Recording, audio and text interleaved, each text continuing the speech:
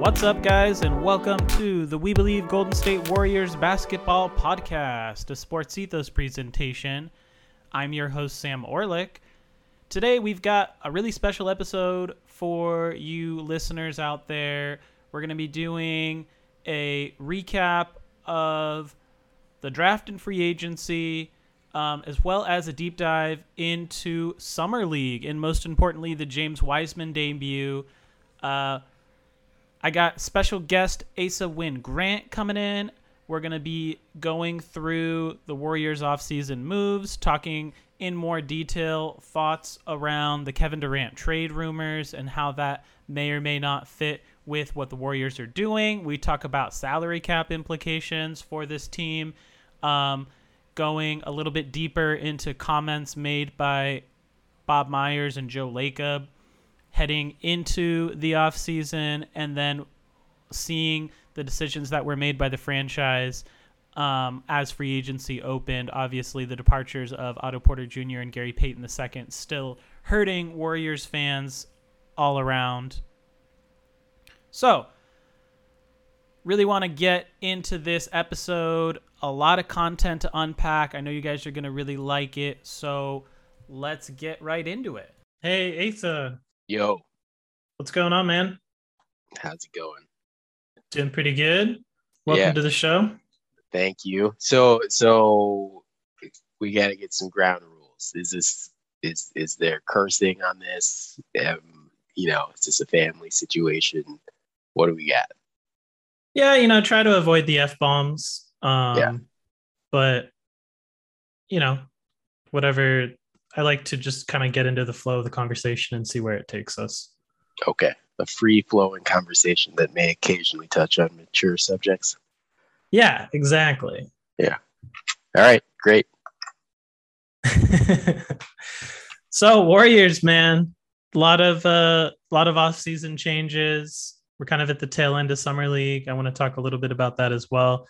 But maybe before we talk about Summer League, I want to get your thoughts on the changes in the roster for the Warriors as it stands now. Losing some free agents, Otto Porter Jr. and GP2, signing Dante DiVincenzo, 3 new draft picks. Remains to be seen who exactly will be signed onto the 15-man roster and who might just be playing for Santa Cruz or playing overseas. So let's start there. Yeah. So I feel like there was a major disconnect between what was messaged by Warriors management coming into the offseason and then what ended up happening. And I've been trying to kind of figure out what's really going on there, right? Because before, after the championship and before the offseason really got into full swing, there was a lot of messaging from the management about, it's not about money, right? If we don't keep this roster together, it's not about money. And then GP2 goes to Portland, right? On what is perceived as, appropriate value, maybe a little bit of an overpay by Portland. Kevon Looney comes back, right? But on what seems to be a discount, right? If you compare his contract to other sort of similar, starting caliber centers on playoff teams. Otto Porter goes to Toronto. I think everybody sort of assumed he was priced out. That's why he signed for such a low cost deal for with the Warriors last off season. And then you've got the Dante DiVincenzo signing, which is sort of a maybe a GP2 replacement. They used those draft picks that people thought maybe they were going to trade. And to me, like trying to do a deep dive into what all this means, to me, this is messaging from the Warriors management to Steve Kerr, right? And obviously we have to see how, who they fill the roster out with in terms of, minimum signings. But Yeah, because over this past we've only got 11 guys on the roster right now. right. So, but over the course of the postseason, this vision, right, this Joe Lacob vision of, all right, we have simultaneously the superstars, the aging superstars, Steph, Clay, Draymond Green. We've got Jordan Poole, who's the next generation, and then we've got Kuminga, and we've got Moody, who are just waiting in the wings, ready to step up. And over the course of the playoffs, you saw Kerr, go to that sort of default mode of his, which is, I'm going to play the veterans, right? I'm going to, he in the finals went, was it to Bielitsa, right? Went to Iguodala, right? Didn't play any of the rookies for meaningful minutes, even in situations where it seemed like the obvious way to go. And now I think management is maybe removing that sort of safety net for Steve Kerr, and he doesn't have another option. He's got to go to Kuminga in those minutes, at least in the regular season. He's got to go to Moody and see what's there. Wiseman if he's healthy. So that was my takeaway. We can talk in more depth about DiVincenzo. I have, as a Kings fan, I've watched a little bit more of him than some of the other guys. But yeah, to me, this was a message from the ownership that it's time for the young guys to really get some minutes. Yeah, I like that. I think that's pretty accurate. I mean, we had Bob Myers making official statements saying stuff like guys should get paid what they're owed. We want to bring everyone back. Steve Kerr kind of echoing the same. Myers making it sound or seem like Lacob was okay spending into the 300-400 million plus. And I think the one that really stings is GP2, because they did offer him the mid-level exception. So they offered him, like $6 million change for a 2-year deal. But, the guy's 31. He got a 3-year, $29 million offer from Portland, and he took it. He wanted to get paid, rightfully so. I mean, how many years has he been in the league, bouncing around, finally gets his deal? And the Warriors just couldn't do that. They couldn't do a 3-year deal for a guy who's going to be turning 34. But I do agree with you regarding really clearing way to play all these young players. I thought that Moody had some meaningful opportunities throughout the postseason, but yes, Moody and Kuminga, neither of them saw the floor during the finals, which I was fine with. I thought Kuminga, when he was given opportunity, struggled, which was kind of to be expected because teams had the scouting report on him, so he wasn't able to really just bulldoze his way to the rim like he kind of did throughout the regular season.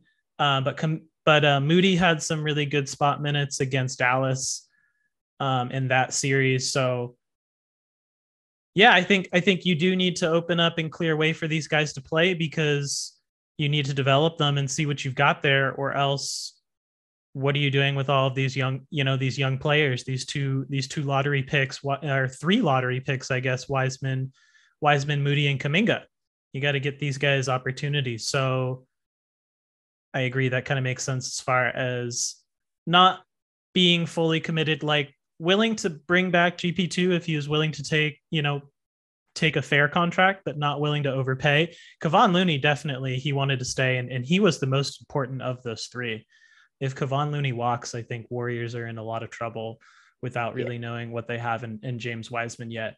And you're right, he took a substantial pay cut. I mean, Zubats, I think, signed like a 33 million 3-year deal, so it's like 11 million a year, so that's like almost twice about twice what Looney accepted for his contract. So yeah, you're Yeah, looking at this roster. Yeah, go ahead. yeah, I mean, that was one of the more interesting pieces to me, was that Looney's deal is so relatively cheap, relative to the market, and it's still a question, right? We still don't really know how much this ownership group is willing to pay, right? The GP2 contract, I can see the argument for letting him go, especially at that number, especially for those number of years, Yeah. right? Because I mean, to me, it's about Moody more so than Dante DiVincenzo, right? Okay. Yep. In terms of replacing that skill set. But for Kevon Looney, right, there was no replacement really. James Wiseman is a different kind of player than what Kevon Looney provides, even if he fulfills, his sky high kind of potential on both ends of the floor. And so it would have been really interesting if Looney had asked for a bunch or demanded a bunch more money to see whether or not this ownership group would have shelled out. It seems like they've shelled out a lot of money so far, and I guess now the question has shifted to, all right, for the Poole extension, for the Wiggins extension, are they going to go really deep into that luxury tax? Yeah, and I think another point on Looney is he's been paid. He just came off of another kind of good deal, 3-year, 15 mil contract. So he's been paid, whereas compared to GP2, who's just been playing on 10 days for various teams or getting paid the minimum. So this was really GP2's first payday. So you can kind of understand why he cashed in. Whereas for Looney, it's like, yeah, sure. Could he have asked for closer to 10 a year? Yeah. Would another team have maybe given him 10? I don't know. Because as good as Kevon Looney is, he is an undersized big who does more fit exactly the Steve Kerr system. And I don't know if you necessarily put him on any other team as a starting center that he fulfills the same role if the team doesn't play defense like that.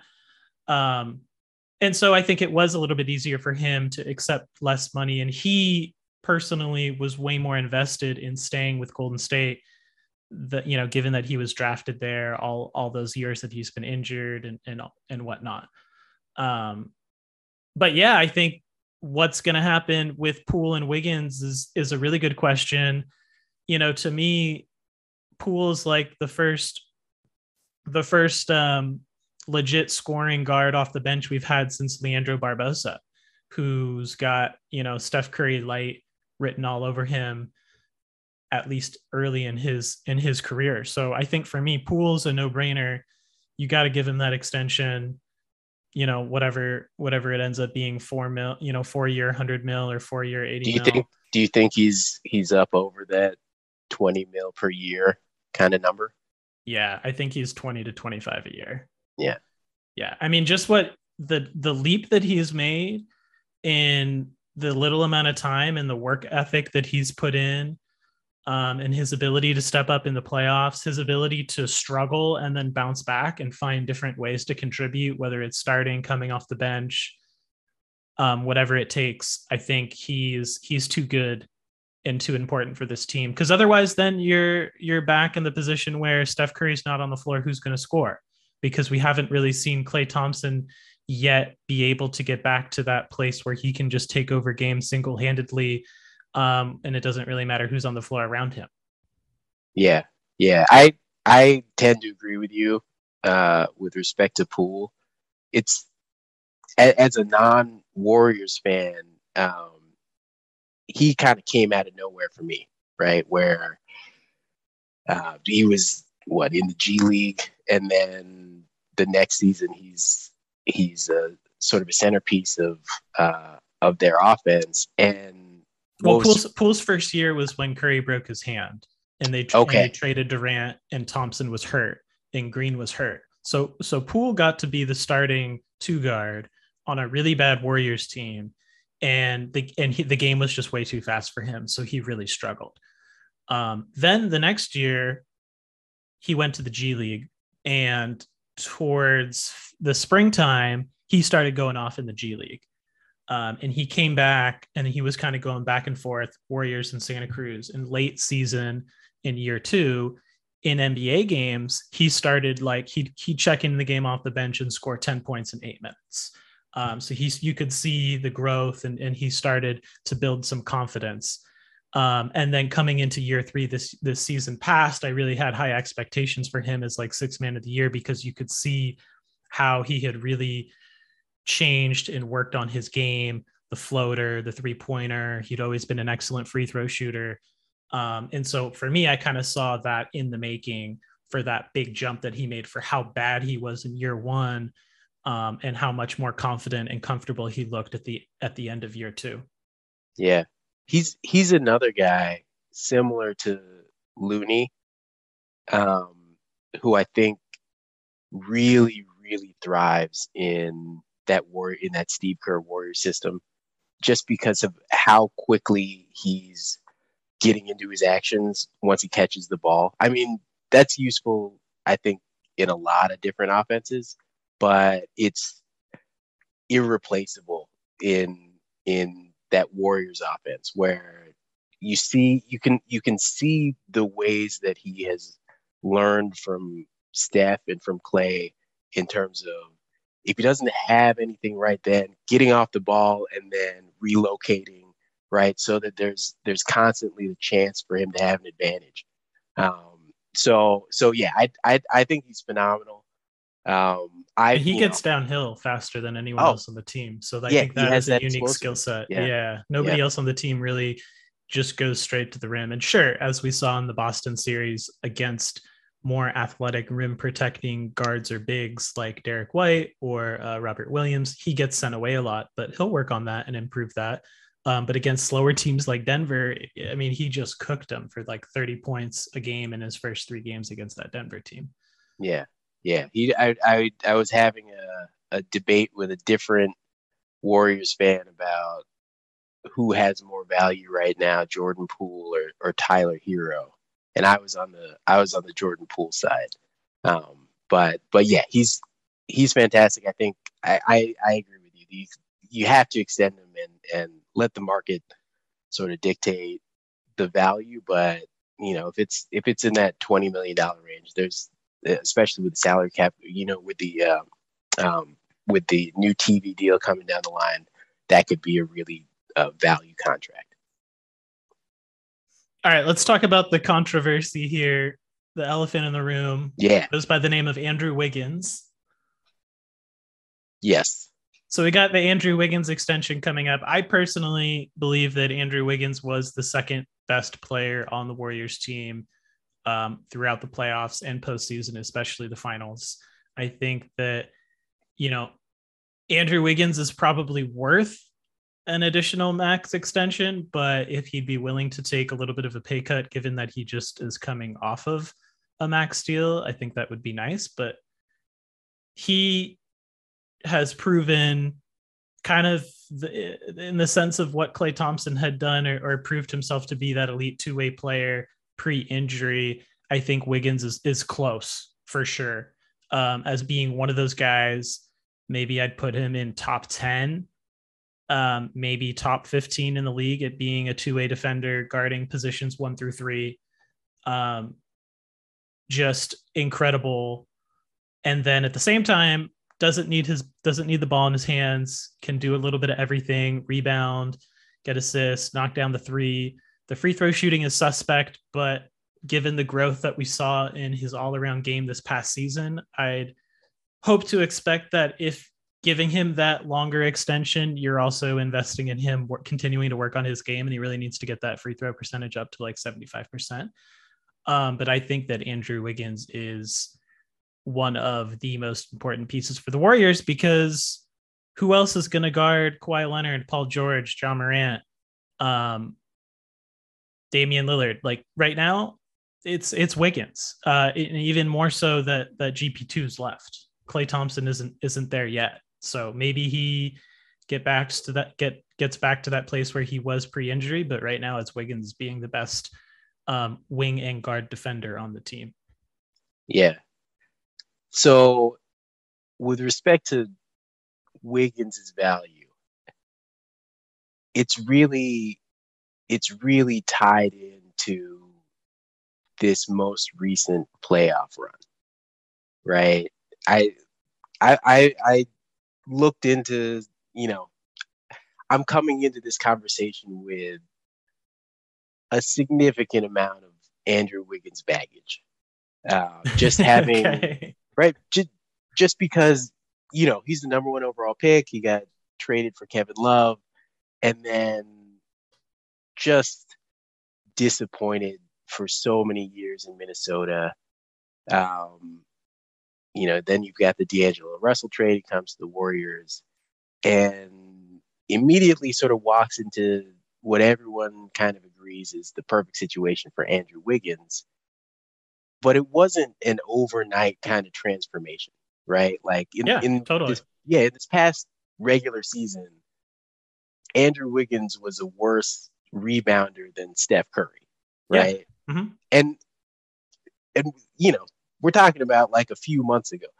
And then he had this run where he did all of the things that everybody's wanted him to do his whole career, right? He was not only giving second and third efforts on the glass, he was, I hesitate to say locked down, but he was a plus point of attack defender. He was great in Full court terms of that. defender too Yeah, at that, right? You had the Memphis series where he asked Mike Brown, "Hey, can I pick up full court?"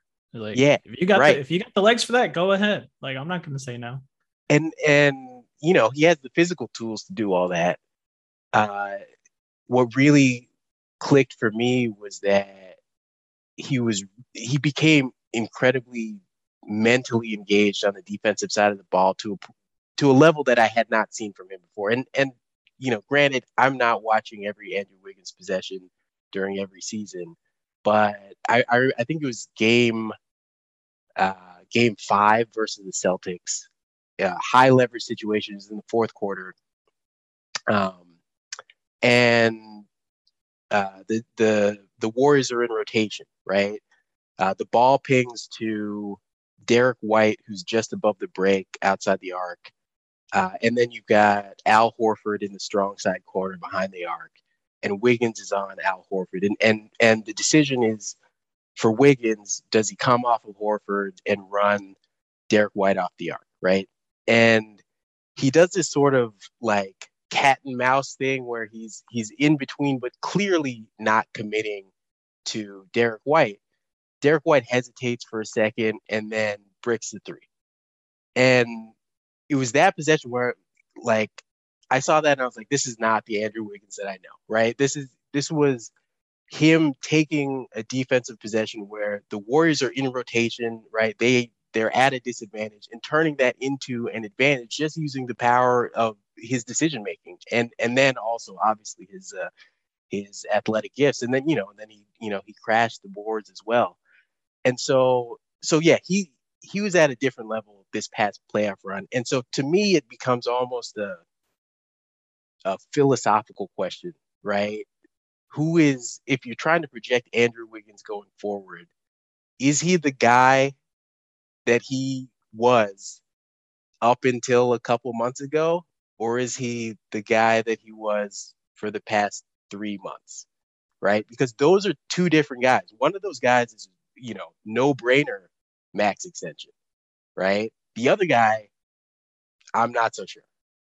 That's fair. I mean, you had all-star starter Wiggins the first half of the season, who was just gangbusters, doing a little bit of everything. Not the elite rebounding, as you pointed out, but at least offensively, shooting the three ball like a plus 40%, and playing well defensively. But then after the All-Star break, he did kind of tail off. I talked to some other people about it. They kind of felt like it was fatigue because Wiggins, I think, only missed one game the whole season. So just playing a lot, could be mental fatigue, physical fatigue, whatever. But you did see his play decline in the second half of the regular season, no doubt. But I think when you talk about wanting to win rings and wanting to continue this championship run, and you've got these older veterans, if you don't keep Wiggins, who's it going to be? Because you need the elite wing defenders to win. And especially Steve Kerr, with the way Steve Kerr plays, like Wiggins played more minutes than anybody else throughout the playoffs, especially in the finals. And so, yeah, it is a question of like which version of the Wiggins is going to show up, I guess, or which version of Wiggins is here to stay. But even if you repeated the same thing into 22-23 season as you did 21-22, which is you get two versions of Wiggins in the regular season, but then you get this incredible, almost finals MVP worthy version of Wiggins for the playoffs. To me, that's still worth max money, because you want the guy who's going to show up for the big moments. And if he's going to show up for every game during the regular season, but maybe his game's a little inconsistent, but you have Steph, Clay, and Draymond and a bunch of young players behind him, I don't think you can let that go unless you really think that Wiseman's going to make this leap where now all of a sudden Wiseman's going to be this elite wing defender, which we just haven't seen yet. He has all the tools, but I mean, the kid's still 19 years old. I think we're a few years away from that. Yeah. Yeah. Well, so if the question is, do you pay Wiggins versus letting him walk? You pay. Because he's only 27, right? Yeah. Oh, so yeah. You still got a lot of years. He's just entering his prime. But that is obviously so much money to throw at Poole and Wiggins and keep everyone else. Yeah. The payroll gets high, but I don't think the Poole and Wiggins pieces, even if you pay Wiggins a max extension and he ends up being sort of inconsistent in the same ways he's been inconsistent, right? Maybe he shows up sometimes and he's elite, and other times he's just okay. It's an overpay, but not an egregious one. I think the more concerning contract at that point becomes Klay Thompson, who, if he doesn't return to his pre-injury offensive and defensive impact, it's not that he's not a really good player. He's just overpaid by, maybe $20 million a season. Right. Right. Because Clay's getting north of 40 a year. Yeah. So let's get back to this point though on Wiggins that I think kind of filters into our other discussion we were having out of the show about Kevin Durant. Yeah. So because we already know that there's, Lacob's got his thing. He is a very involved owner. It's not like other owners. He clearly has something he wants to do with this team. You have, I would be surprised if the Warriors continue this run, deep playoff postseason run, finals appearances. You'd have to think that they would want to retain Wiggins. But let's say that in some reality, Lacob is so hell-bent on clearing a roadway for Moody, Kuminga, Wiseman, and then you got Patrick Baldwin Jr., who they just drafted, who also plays a forward spot, more of a 4 than like a 3. But maybe there's some reality where Lacob doesn't plan to re-sign Wiggins and just lets him and is just thinking about letting him walk, at which point then you don't want him to walk. So maybe you would look to trade him if that's your plan, is to not offer him an extension, or give him the extension and then look to trade him after that. Well, yeah, this has been the real, I hesitate to say genius, but the really impactful moves that the Warriors have made during this stretch have been based on keeping that max slot that they opened up to sign Kevin Durant. And even when Durant walked, turning that into a sign and trade, and then using that D'Angelo Russell contract to get Wiggins. And so maintaining that essentially fourth max salary slot, which has sent them way over into the luxury tax, keeping a good player in that slot is, they need to keep doing that if they're going to pry open the largest possible window, even with the young guys, right? Because if they let that go, it's not coming back until Curry and Clay are off the books. So if we're talking about trade options for the Wiggins contract, the most obvious one is the one that we're discussing, off of the podcast, which is, right now Kevin Durant has demanded a trade from the Brooklyn Nets, and there's no indication that KD wants to come back to Golden State. There's the sort of rumor mill, everybody says that the folks in Golden State haven't shut it down, but I'm sure that's true on, for every one of the other, 29 teams as well, right? No one's shutting down getting Kevin Durant on their team. And it's also just like positive PR. If any of the top 10 players in the league were reportedly on the trade block, any team is gonna be entertaining offers, even if that asking price is way too steep. Teams aren't going to say, no, we're not interested in Kevin Durant, or we're not interested in Luka Doncic, or we're not interested in Paul George if he's available. Right. So all of this with a grain of salt. The only teams that we know Kevin Durant is interested in going to, I believe, are the Heat and the Suns. There's a lot of reasons to think he wouldn't be interested in going back to Golden State, given the way that he expressed sort of, some regrets about how that run ended. And it is probably unlikely he goes back to the Suns now after they ate an extension, unless they put Booker in there. And then if you're the Suns, that's just a little bit confusing. Yeah, the Suns have really complicated the trade possibilities for Durant, especially before Ayton is able to be traded in January, and even after that, right? But just for the sake of argument, right? We can sort of talk about, would it make sense for Golden State to trade, in an Andrew Wiggins centered package for Kevin Durant, and we can put, the caveat that Andrew Wiggins and Ben Simmons can't end up on the Nets simultaneously because of the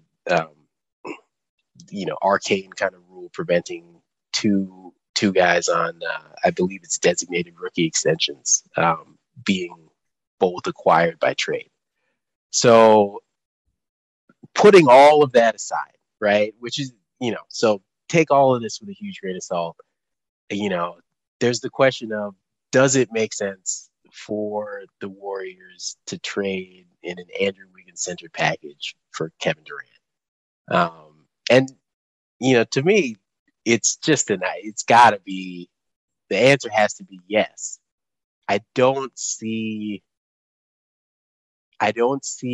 a basketball reason why Kevin Durant, even just reprising his role from the earlier 3-year run, isn't a massive improvement offensively, and not enough of a downgrade to really be a net negative if he were to fall into that forward slot. Yeah, and I think if the options are letting Wiggins walk for nothing or packaging him for a trade and getting Durant, I think you obviously want to get something back for that max slot, as we just discussed. I think, whatever Brooklyn was asking for with all those first round picks or potential or past first round picks the Warriors have made, that could potentially really gut the team if they're looking for something like Wiggins, Wiseman, Kuminga, Moody, or some combination of those players or future picks for a team that only has 11 players on the roster. And you're going to lose a lot of those young players that you were clearing opportunity for. And then also at the same time, you just traded away or you just let your veterans walk, JTA and Damian Lee. So who are you going to fill out the rest of your roster with then at that point? And then also you're missing Andre Iguodala, who I think was really important with Kevin Durant, who kind of played that wing stopper role. And I think Iggy's kind of well past that part of his career. So yeah, I think, Durant obviously much better offensive player than Andrew Wiggins, at least as of now, and what we've seen looking at Wiggins' career versus Durant. The problem that I have with Kevin Durant is he totally just craps on Steve Kerr's offense, because when Durant gets the ball, he goes to work, and rightfully so, but that's not Steve Kerr's system. And so you end up with half the team's possessions just going into Durant's hands. And so you get away from the flow, free flowing movement offense, the read and react, the give the ball up and get it back, because it's like, give the ball to Durant and clear out. And sure, in the postseason and in the finals, you need that type of offense and production to score. But we also just saw what the Warriors did without him this past season, against some pretty good teams. And especially when you've got all these young guys that you're trying to teach to play the right game. I think you're better off in Steve Kerr's system, where it's predicated on defense first, having one of the better proven wing and guard defenders in the league be your fourth option on offense, fourth option, than getting one of the best scorers of all time who's at the tail end of his career. But again, that's just more looking at the fit of those two players and less about the realities of, well, Wiggins is going to walk, so let's get something in return, then let him walk for nothing. Yeah. I agree with you. I'd be more on the Kevin Durant train if he had played more consistently. Like year one, Durant to the Warriors, Durant is like the best defense I ever seen him play. He's like a elite rim blocker, playing on both sides. And then year two, year three, he was too inconsistent. There's too many possessions where he kind of just gave up. He went for cheap little fouls. Obviously his performance against Boston, getting swept 4-0, wasn't very inspiring. I mean, granted that Brooklyn you team talking about on the Nets. You just feel like, if that's really Durant, he couldn't will his team to one win. And sure, that was a really good Boston team, obviously, that went to the NBA Finals to lose to the Warriors. But, at age 34, how much does Durant have left in the tank? And wherever he goes, is he really locked in and all committed? Because that was supposed to be Brooklyn, right? He wants to leave the Warriors to go play somewhere else and win on his own, and that hasn't happened yet. I'm not worried about his age. I'm not worried about his ability to lock in and provide elite value in the playoffs based off of that one series. I mean, the guy averaged, 37 and 6 on 51, 38, 91 shooting this past season, getting the line 7 times a game. He's still great. He's still elite. He's still probably a top 5, if not top 5, top 7 player in the league. And even with a decline from there, I think over the course of this contract that, I think he'll provide significantly more value than Andrew Wiggins. That being said, I think Kevin Durant on the Warriors, he raises the ceiling for that team, significantly. I think he raises the median outcome for that team significantly, but he lowers the floor to absolutely like rock bottom, because Kevin Durant he just blew up a basketball team that he essentially created, not only in terms of the chemistry on the court, but he blew up a ton of really valuable basketball assets, right? Forced the coaching staff to bench Jared Allen and pay DeAndre Jordan, then trade Jared Allen away for James Harden in a package that included a bunch of future assets, and then made no effort to keep James Harden there once he became unhappy, and now is essentially so upset that same front office didn't pay Kyrie Irving that he's demanding a trade out of there and leaving Brooklyn in potentially a way worse situation than they were before they signed him. And they had that sort of plucky D'Angelo Russell, low seed playoff team. So of course, they're like that, bringing that potential into the Warriors locker room, which is, probably has the best chemistry of any locker room in the NBA, especially right now, is, there's a way that ends up really, really blowing up this team in a way that is irreparable, right? Especially when you think about the personalities of Draymond Green and the competitiveness of Klay Thompson and the way that those egos could interact with Kevin Durant coming back a second time.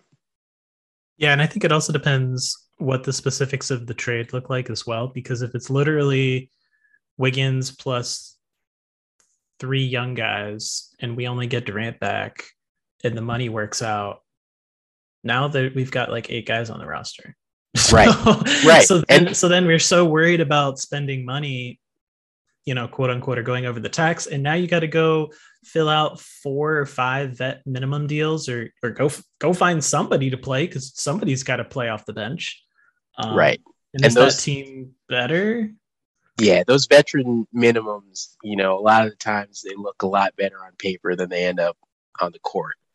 We saw that with the Lakers, the past couple of years, filling out the roster with, future Hall of Famers who are not able to contribute to playoff basketball currently. And again, I think that was actually in the works. They would have retained Lee and JTA, who then would have been perfect, because you've got guys who have been in the system 2-3 years, hardworking, come off the bench, get paid the minimum, and play really hard. And that fits perfectly around Durant.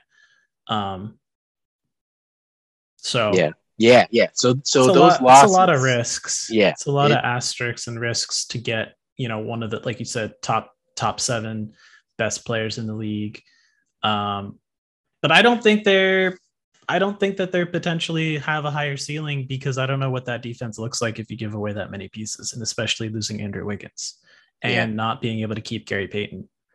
I am so impressed, even going back and watching Wiggins tape in preparation for this conversation, so impressed with Draymond Green's help defense. There's there are a lot of possessions just in the sort of clips that I was watching where, Wiggins did his job, but if you're talking about doing your job on, Luka Doncic or, Ja Morant, these just explosive offensive engines, no one person is going to stop those guys, right? You can make it a little bit more difficult. And the way Draymond Green, even at his age, even at his athletic ability now, was able to impact those defensive possessions and turn disadvantages into advantages, I feel like he is going to age better than I thought he was going to age. Even without the burst that he had, several years ago. I guess what I'm trying to say is that even with a downgrade at the wing defense spot, I wouldn't count out a Draymond Green center defense from being elite. That's fair. I love me some Draymond Green always and forever. I thought what was most impressive about him was how much he struggled in the finals against the Celtics, and his ability to adjust, his ability to Steve Kerr's benching him in that big game 4 for Kevon Looney, and Green being able to accept that, and then coming out throughout the rest of the series and kind of taking it upon himself to improve and make the adjustments. So I felt like that was big for him. And yeah, I think, Draymond Green continues to be one of the most underrated defenders in the league. Yeah, I mean, I think he was the front runner for defensive player of the year before he went down with injury this season, right? And then the whole sort of Celtics narrative, because they had such a strong second half, I think became the overwhelming. And I don't know if we need to talk about the Marcus Smart defensive player of the year or not. I don't know.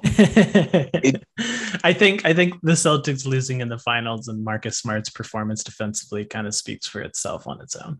Yeah, it's not his fault. I think he's Right. a top 10 defender in the league, right? And I hope that this DPOY for him doesn't end up being just a talking point for his detractors. Because he really is, he's elite. There are antics that are outside of the defense that he plays that, I'm not a fan of Marcus Smart as a basketball fan, but he is an elite perimeter defender. Yeah. So are we kind of in agreement that we think that the Durant trade isn't going to go down? No, I think there's no way that it really happens given all of the sort of surrounding factors, right? Outside of what happens on a basketball court with Kevin Durant on the Warriors. But just for good business, you don't want to let your asset walk for nothing. So if you're planning to let him walk for nothing, you'd rather try and trade him and get something in return than just sit on it and let it expire. And it gets a lot more complicated if, tomorrow afternoon we get reports that Kevin Durant wants to go to Golden State, right? Then it becomes a real decision point. Before that happens, it's, we're talking about nothing. But if that were to happen, then, okay, now you have to really consider a bought-in Kevin Durant, right? If you can get buy-in from the rest of the guys on that roster, is it, and then I feel like we should talk about the trajectories of Kuminga, Wiseman, and Moody, based on their summer league performances. Have you been watching summer league? Yep, you read my mind. That's exactly where I wanted to go next year. Summer league. We're not trading for Durant, so now we got all these young players. Yeah, and they look good. Moses Moody, to me, has stood out the most, being the most ready to just step into a role, whatever it is, in this next season. On July 8th, he had 34 points against the Knicks. He had another game where he scored in the upper 20s, and then that's all he played in Summer League. 2 games. He got a little banged up, so the Warriors kind of held him out. But in those 2 games, 27.5 points, 7 of 16 from the field, 2.5 threes, averaging 11 free throw makes. Just absolutely all over the place. Moody just really looks locked in and not doing just one thing. He's not just a catch and shoot shooter. He does a little bit of everything in his game. So he's looking really polished. Jonathan Kuminga, he's kind of been the tale of 2 different players. In the California Classic, he really struggled. He didn't look so good. But in Las Vegas, he's been playing a lot better. Kind of a high volume shooter, as you kind of expect for a guy who's the number 7 pick that kind of feels like he's trying to prove something in Summer League. Taking like 17 shots a game, shooting just 40%, but scoring almost 20 points. He had a game with 28 points against the Spurs and another game with 29 points against Boston. So he's taking a lot more jumpers because teams are kind of realizing the scouting report on him is not letting him get to the rim or get to the paint, where he's just bodying through people and rising to the rim. And so when his shot's not falling, he struggles, but he's been playing through it and looking pretty consistent. The free throw shooting has been suspect a little bit. He's shooting 47% in the Summer League on 8.5 attempts. One game he was 6 for 16. So you love the attempts, but you just got to be a little bit more consistent from the foul line. And then obviously, most importantly, James Wiseman, who debuted on July 10th against the Spurs, looked really good in that first game. I'm sure everybody's been talking about his debut initial sequence, like the first 3 minutes of the game. Kuminga throws him an alley-oop dunk. That was incredible. Then he comes back on that defensive possession and blocks a shot. Tried to take it coast to coast himself on the break and ended up turning it over. But then I think they got the ball back, and he lines up and hits an above the break three. So you just, in a nutshell, see everything that Wiseman has: oozing potential, being able to be an above the rim defender and finisher, as well as being able to step out and shoot the three. Wiseman looks like he's got his confidence back. He looks more like the player that played those first few games as a rookie that just got everyone super hyped before he really kind of fell off a cliff and was being exposed offensively and defensively and got really frustrated with himself, and then experienced all those injuries and setbacks during recovery. So I've been really impressed with Wiseman. He's shown that all that time off has given him the game slowed down for him a little bit. He understands X's and O's a little bit more. He still seems a little bit more comfortable shooting a jump shot than he does kind of power moves in the paint. A couple times I've seen him come up with the ball in the paint, and he would rather kind of do a fadeaway shot or kind of just settle for like the 5-footer jumper instead of kind of like a power move to get right to the rim. Yeah, he's got a little DeAndre Ayton to his offensive game there. But I think in the end, the shot looks good. He hits a lot of jumpers efficiently. So I don't have a problem with that. We just like to see him kind of continue to grow and improve and bulk up and get stronger to do both, right? Because the pick and pop game is important for the Warriors, but also having a guy who knows that sometimes you just need to bully your way to the hoop, which he has done a few times as well. I saw him a few times get offensive rebounds and go back up strong and quick.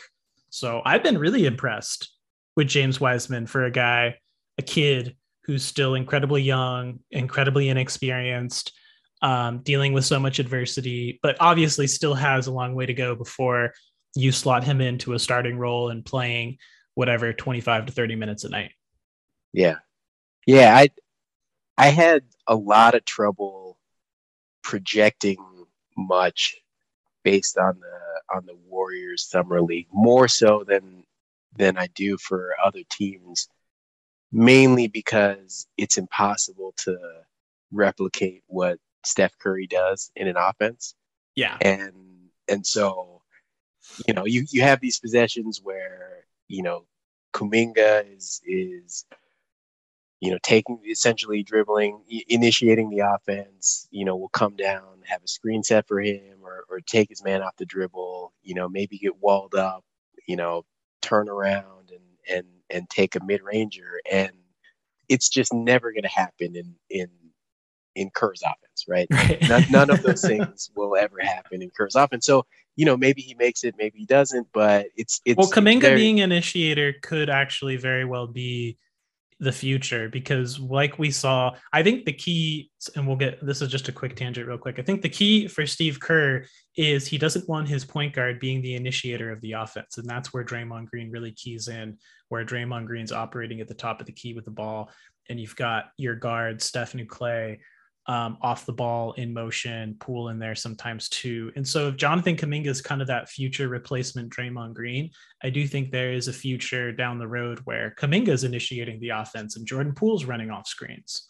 Yeah. But anyways. Yeah. And you see them trying to empower Kuminga in that way. And the glimpses that I did see that might be replicable in the regular season were in sort of semi-transition, right? You have the defense not fully set, and then Kuminga can really take a half step and turn that into a major advantage. And in summer league, he's just dunking on everybody. In the regular season, you'll have NBA level rim protectors there, so maybe those turn into passes or things like that. But yeah, he's a really exciting guy to watch, especially in the summer league context where there are so many guys that he can just physically overpower. The tools are there. It's a matter okay, how much can he put together in terms of the snap decision making, on defense, is he going to be able to rotate and rotate again and without lapses.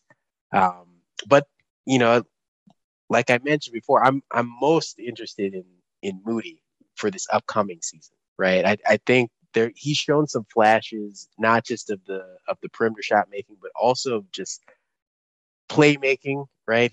He has a nice connection with Kuminga already in terms of finding Kuminga on cuts. But then Moody's a great cutter, right? Yep. He's finding ways to get to the rim, and he seems like he's a little guy, but once he gets below the rim, he's got these pump fakes, he's got these like pivots, and he's able to draw contact in a way that is not just taking advantage of these summer league guys who are never going to play in the NBA, but I think he's going to be able to do that against NBA players as well. So that's where I think, even though they'll do it in different ways, he can absorb some of that Gary Payton role in the offense, where he's cutting, he's baseline, right? Where Gary Payton would rise up and dunk it, Moody can pump fake it, maybe draw a foul, but still finish, things like that. And that's where I think you don't give GP2 the 3-year deal. 2 years, yeah. Okay, but you're gonna have GP2 on the roster till 34, and he's essentially taking the slot that Moody, kind of Moody Kuminga would play, because GP2 is listed as a point guard, but he's playing the 3 or the 4, or sometimes even the 5 defensively. The other interesting thing for the Warriors is they drafted 3 players, and only one of them was available so far through the Classic and the Summer League, and that's Gui Santos, who's being called the Brazilian Luka, who right now would need to get bought out of his deal with the Brazilian team to be able to play for the Warriors. So he seems like a draft and stash. And then the other 2 guys, Ryan Rawlings and PB&J, is his nickname, Patrick Baldwin Jr., they're both injured. Rawlins, I think, got injured after we drafted him, but it's not expected to be serious. And then Baldwin Jr. just kind of looks like a Kevon Looney to me, a guy who had a ton of upside heading, in high school, entering college as like a top, kind of a lottery pick, top 10 guy. And then injuries, ends up falling to like a late first rounder, but kind of similar situation as Kevon Looney. And we're seeing the benefits of that. So Warriors deciding to double down on the late first round injured draft picks to see what they can turn into and what they might provide. But where I'm kind of getting at is only 11 guys on the roster, with Baldwin Jr. being one of the 11. Lester Quinones, who was undrafted, Warriors signed him to a 2-way deal. He's more known as a shooter. In Memphis last year, he shot 40% from 3. He played off the bench. He played about 20 minutes a game. So it'll be interesting to see what type of role or opportunity. He kind of reminds me of a Michael Mulder a little bit.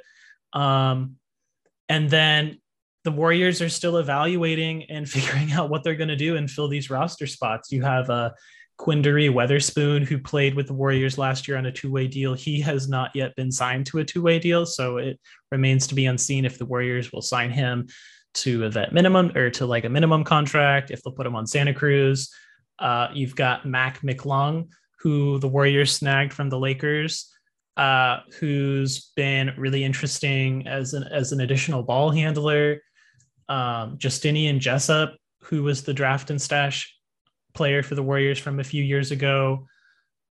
So you gotta get a few more guys. I think the Warriors will leave the 15th roster spot open, but you're looking at 3 more guys that need to be signed to get you to 14. And so Summer League's been interesting because you are giving Kuminga and Wiseman and Moody opportunity, but then, Wiseman's only been averaging 20 minutes a night as they slowly ramp him up. Kuminga's only been playing a shade under 26 minutes a night. Moody in his 2 games played 30 plus. So you're giving guys a lot of opportunities. So it's hard to kind of see, like for example, the Warriors are 1-3 in Summer League. They're like the 29th worst team out of the 30 teams. You could kind of be like, oh man, you've got all these young players that are going into their second year. You'd think that they'd be dominating. And it's fine. I don't think the Warriors are really playing, obviously they want to win games and be successful for their young guys in summer league, but they're not really playing those games to win per se. They're at least not giving guys minutes to try and win the games to win the summer league tournament.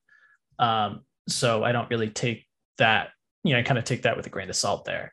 But it is going to be really interesting to see what happens over the next few weeks or a month or so as we head into training camp. Like, who are they going to fill out this roster with? And what do they do with all these young guys? Yeah, I think it's fascinating. I do wonder if it's going to be a bunch of, kind of ring chasing veterans that they get in those last slots, or if it'll be young guys. With respect to the summer league record point, I mean, I'm a Kings fan, and up until this summer league, I believe the Kings were back-to-back summer league champions, right? And this is maybe the highest level accolade the Sacramento Kings have currently. And watching those summer league games, clearly there was a real focus on trying to win the game. And even this summer league, right? And there are some young guys on the Kings roster, Keon Ellis, Keegan Murray, who were featured, but you get a lot of usage out of a Frankie Ferrari, right? Just guards, guys who can handle the ball, who are never going to play in the NBA, right? But in terms of a summer league game, provide the sort of steady decision making that can help you win. And there's some value in having good possessions in the summer league, but that's not the point of the summer league. The point of the summer league is for these guys to develop skills, to show things that maybe they can use in the regular season. And if you win the game, great. If you don't win, fine. I think the track record of player development, in the Golden State Warriors organization sort of speaks for itself. So I would not be at all concerned about losing a bunch of summer league games, even when the young guys are playing a lot. Yeah, if I remember correctly, going back to the first year they won, not the first championship, but the first of the dynasty in 14-15, the Warriors won the summer league tournament and won all their preseason games. Mm. So I think there is something to be seen when you're trying to do a culture shift to come out there and set the tone early. Yeah. Hey, it's better to win than to lose, for sure. Yeah, but and you guys took Mike Brown and Barbosa from us, so well, yeah, we'll see how it works out. Yeah, but I didn't speak at all to Wiseman. Yes, I only have a couple thoughts on Wiseman. He has all of the tools, right? He's similar to Kuminga. He's such an explosive sprinter, right? Whenever you see him change ends of the court, with real hustle, he's just outrunning everybody else, right? With these just loping strides, you can sort of imagine him in a rim running role, providing the kind of transition threat of sort of what like Obi Toppin has given the Knicks second unit, right? And just that in combination, his screens are really physical. Actually, I that wasn't something that I was expecting, having seen him play just in his rookie season, where it was a lot of just slipping the screens and not a ton of physicality. I think he's gotten a lot of offensive fouls in summer league on illegal screens, where he's really trying to put his body into the defender. And that, to me, it's like you combine those two things, he can play that JaVale McGee role without having to improve all that much from the skills he's already showed. And then, if he's able to sort of expand it from there, great. If he's hitting mid-range jumpers or, threes off the catch or, taking an escape dribble, fantastic. But as of right now, the Warriors don't need that. The Warriors don't need a center to create a bunch of his own offense. All they really need out of him is give him those backup 24 minutes, 20 minutes a game. Let him set solid screens, roll hard to the rim, rebound, right? Work on his defensive awareness, and I feel like he can do those things. And then from there, the sky is really the limit. But he's in a great situation to achieve a level of success and really build up his confidence while he's developing into that sort of next level player. Yeah, 100%. Yeah, we just need an above the rim defender, finisher, grab some rebounds, set some hard screens. Don't get out of position on every single pick and roll. And then just build it up from there. Yeah. You can see that he wants to get a rebound and handle it himself and go coast to coast. Right. Don't need to do any of that. Yeah, even though he's shown that he has, Kevin Durant-esque gracefulness to do that, as he gets better, but give the ball up. You don't need to do that for now. And also I think, before last season, Kevon Looney was kind of viewed as this incredible piece, but can't stay healthy. So limit his minutes. And we saw him, play in every single regular season and playoff game, and even play up into the 30 minutes. So yeah, you're in a lower role because Looney's the man. And that's not going to change. And so I think eventually you'd like Wiseman to be able to surpass Looney and earn that starting role. And if that happens this season, I think that would be incredible because that will just speak to how far along Wiseman has come. And Wiseman and Looney give you completely different things when each one of them is on the floor. But just keep it simple, and stay healthy and get your reps in. Yeah, that I'm actually really intrigued. I hope the Warriors use one of these empty roster spots on a veteran center who can take a little bit of the pressure off of both Looney and Wiseman, right? Looney in terms of having to play every game. I don't see it. I think they'll go ball handler. Really? You think they'll go into the season with just, I guess they did it last season. You got Draymond at the 5, so when are you going to use them? You're really maybe on a 2-way. If there's another young big, or maybe a Marquise Chris, for example, just somebody reliable who could be on a 2-way. But otherwise, it's Draymond, it's Looney, it's Wiseman. Those are your 3 bigs. Yeah, I don't know. There are some centers in the league where it just seems like it would be nice to have a body just to throw out there so that Kevon Looney in November isn't just getting, put into the charge circle by a Joel Embiid drop step, for 30 minutes a game. Yeah, but how many? You only play Philly twice a year. Minnesota's going to be a problem, but the Warriors will counter that playing small. And how is Minnesota going to defend that? Yeah. I hear you. I don't disagree with that argument. A lot of people come on the show and they're like, I'd really like to see the Warriors get another big. And it's like, yes, I would too. But Steve Kerr doesn't like the traditional DeAndre Jordan big body-esque type build player that I feel like you kind of waste that roster slot. And I think they'd like somebody with a little bit more upside or somebody who can kind of be developed, or another shooter, just a different. They'd like to use that roster spot differently than just fill in the blank big man as emergency depth.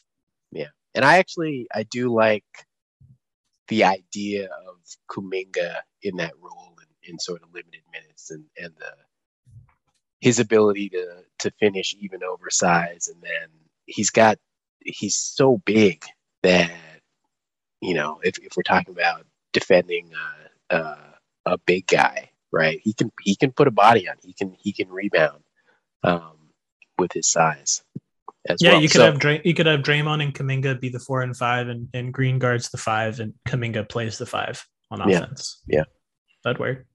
yeah. So yeah, I can see it. When I look at Wiseman and what has he played? 39 games in 2 years, something like that.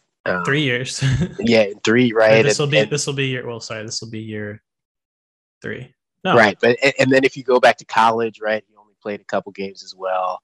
Um, yeah, just anything that can kind of release a little bit of the pressure on him. I feel like is a benefit to the Warriors because he's number 2 overall pick. Again, like I have a lot of baggage coming into this, as a Kings fan. Marvin Bagley, right, oh, came to the league, number yeah. Oh 2 boy. overall pick, right? The guy who went 3 was a dynamic, offensive force and, sky high pressure on him. Injuries, immediately and missed a bunch of time, wasn't able to gel with his teammates, and then eventually, gets shipped off to another team for basically nothing. And who knows if he'll ever fulfill, his real potential because he was never really put in a position to succeed. And so Yeah. for Wiseman, I just feel for the guy. I think he has potentially a really bright future, but it's going to Well, Wiseman require. wasn't put in a position to succeed either. I did a pod earlier this season with another guest, and we kind of got into that. Steve Kerr came out and said this guy's not going to start because he knew he wasn't ready, and then the front office gave him this ragtag team to play with. So Kerr's like, fine, I'm gonna start him now and show you how raw and unready he is. And so he did, and that's why he looks so bad, because it was Steve Kerr making a point to management about this kid's not ready. What do you expect me to do with this team? And we're not going to try. I'm not going to try and win games because I'm not going to waste Steph Curry's tank to with this team that isn't anywhere near to being a playoff team. What's funny about Bagley is he got twice as much money as Looney did from Detroit. He's like some crazy list that I saw. He's like 10th highest paid of free agents from this offseason. And you got like a $37 million 3-year deal or something like that. Yeah, that Detroit front office has been enamored with Bagley for a while, and I don't know why. I've watched virtually every minute of every Bagley possession until he got traded to Detroit. He's an NBA player. It's not clear what position he can guard in the league. And offensively, the shooting just hasn't been there. So it's an upside, right? It's a future facing contract for them is all I can really make of that. Is that they see some real untapped potential on him, especially defensively. Last thing before we sign off here, I want to get your takes on DiVincenzo, having played for the Kings only, last couple months of the season as he was getting back from injury. So I want to get your thoughts on DiVincenzo and what he can bring to the Warriors. Yeah. So DiVincenzo had a weird tenure with the Kings, not only because if you remember, he was going to be part of that Bogdanovich sign and trade from a couple off seasons ago that got blown up because of tampering, right? It got announced, several days before it was legal for it to happen. And then, there's all kinds of fallout. One piece of which was he ended up going to Atlanta instead of Milwaukee, and Milwaukee ended up keeping DiVincenzo. So the Kings management had been looking to sign or to acquire DiVincenzo for a while. Finally got him this past season. He was coming off of injury, and there's also, I believe, in his contract, there was a threshold number of games started that if he hit that number of games, his qualifying offer went up significantly. And so the Kings traded for him. And then at the end of the season, it's kind of a soft tank going on, resting Sabonis and Fox. So Davion Mitchell is running the point. But they don't want to start DiVincenzo because if they do, he's going to hit this threshold and then the qualifying offer goes up. And so he's coming off of the bench in these just really bad lineups. And this Kings roster is in many ways, right, especially without Fox and Sabonis, but even with them to some extent, the opposite of what's going on with the Warriors, insofar as there's no shooting, right? I think there's Justin Holiday, but, the Kings had traded away two of the best three shooters in Tyrese Halliburton and Buddy Hield. Harrison Barnes was still playing, and so there's a little bit of floor spacing from him, but really there was virtually no offensive creation. It's really it's Davion Mitchell trying to get things done off the dribble, and he's fine, but in the NBA he's not he was not a plus offensive generator last season.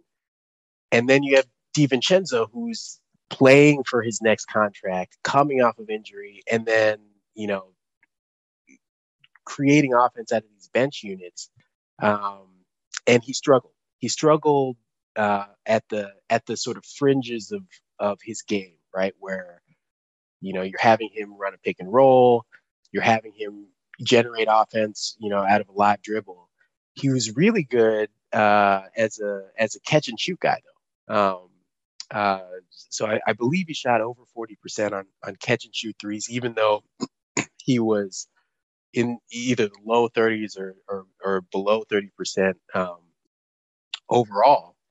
And as a sort of pump and go guy as well, he has a lot of juice and is a really good decision maker once he's got an advantage, once he's got the defense in rotation. So those aspects of his game, I think, they're gonna be great in Steve Kerr's offense, right? He's gonna be able to make good decisions in a similar way to what he was on the Bucks before he got injured. And then defensively, he's got huge shoes to fill, right? Gary Payton's, top 5 perimeter defender in the NBA. Dante DiVincenzo is not a top 5 perimeter defender in the NBA. He's good. He can defend his position, right? Guys similar sized and smaller. He's got quick feet. He's got good lateral quickness. He's got good hands on defense and can anticipate passing lanes. But he will get overpowered by guys with more bulk. He can have some mental lapses off ball. And he's not nearly as sort of consistent and locked in as GP is there, but he's a plus on that end as well. So I would say he's a significant downgrade from GP in terms of on ball defense of most wings. Some wings, if he's the guy who has to put a body in front of Ja Morant, he's going to give you great effort on that, and until the help comes, right? But he's not going to stop Ja Morant. He's not going to stop any of these guys. And then offensively, good spot up shooting, good decision making. I think, reading some of the quotes from after he signed with the Warriors, because it was expected that he would come back to the Kings. The Kings sort of pivoted and ended up with the opportunity to sign Malik Monk, which I think they jumped at, and then trade for Kevin Huerter. And so there wasn't really room to bring DiVincenzo back in the lineup. But it sounded like DiVincenzo had other offers outside of the Warriors for potentially more money, and decided to go to the Warriors because of the opportunity to play within that offense. And I think that bodes well. I think he made a good decision in that respect, because it's going to highlight his strengths and really prevent him from having to, dip into areas of his game that are a little bit weaker right now. Yeah, I think kind of a no-brainer decision for him. Play with the reigning champs, a chance to win another ring. 2-year deal, $9 million, second year is a player option. So similar to the Otto Porter opportunity, but he's playing in the MLE slot, $4.5 million to come off the bench, be a solid rotation player, show the league what you've got. And then if he succeeds and is successful, opt out and go sign a better deal somewhere else as a featured, starter when you prove that that's, the role that you're capable of. Yeah, exactly. So hopefully it works out for DiVincenzo and for the Warriors. I think it will. I think he's in a perfect spot. I like the perimeter shooting, playmaking.